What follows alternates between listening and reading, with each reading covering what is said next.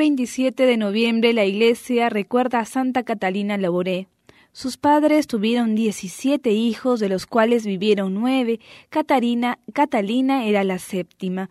Nació en Fainleys-Moutier, Francia, el 2 de enero de 1806.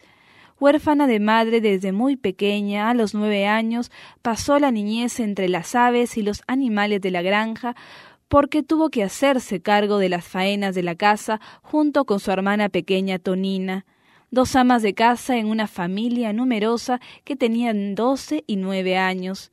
Ella descubría en su interior un llamado a la vida religiosa, pero debe vencer muchas dificultades familiares para poder realizarla.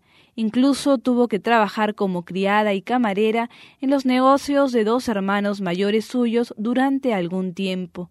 Luego logra ingresar en las Hijas de la Caridad que fundó San Vicente de Paúl. El amor a Dios la lleva a cumplir fielmente las ocupaciones habituales. Se desenvuelve en la vida sencilla y escondida de una religiosa que tiene por vocación atender a los que están limitados en los asilos, hospitales, manicomios, hospicios, entre otros lugares. En el mes de julio de 1830 se le aparece por primera vez la Virgen María, y luego varias veces más. Aún se puede ver en la Rue du Bac de París el sillón de respaldo y brazos muy bajos tapizado en rojo, en donde estuvo sentada Nuestra Señora en la primera aparición. La Virgen le pide a Catalina que se grabe una medalla con su imagen en la que aparezcan unos haces de gracia que se derraman desde sus manos para bien de los hombres. Luego esa medalla se ha difundido por todo el mundo. Así comienza la medalla milagrosa.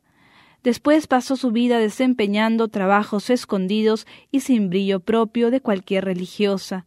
Nadie supo hasta la muerte el hecho de las apariciones que ella quiso guardar con el pudor propio de quien conoce la grandeza, las finuras y la personal delicadeza del Señor. Santa Catalina Laboure muere el 31 de diciembre de 1876 y fue canonizada por el Papa Pío XII.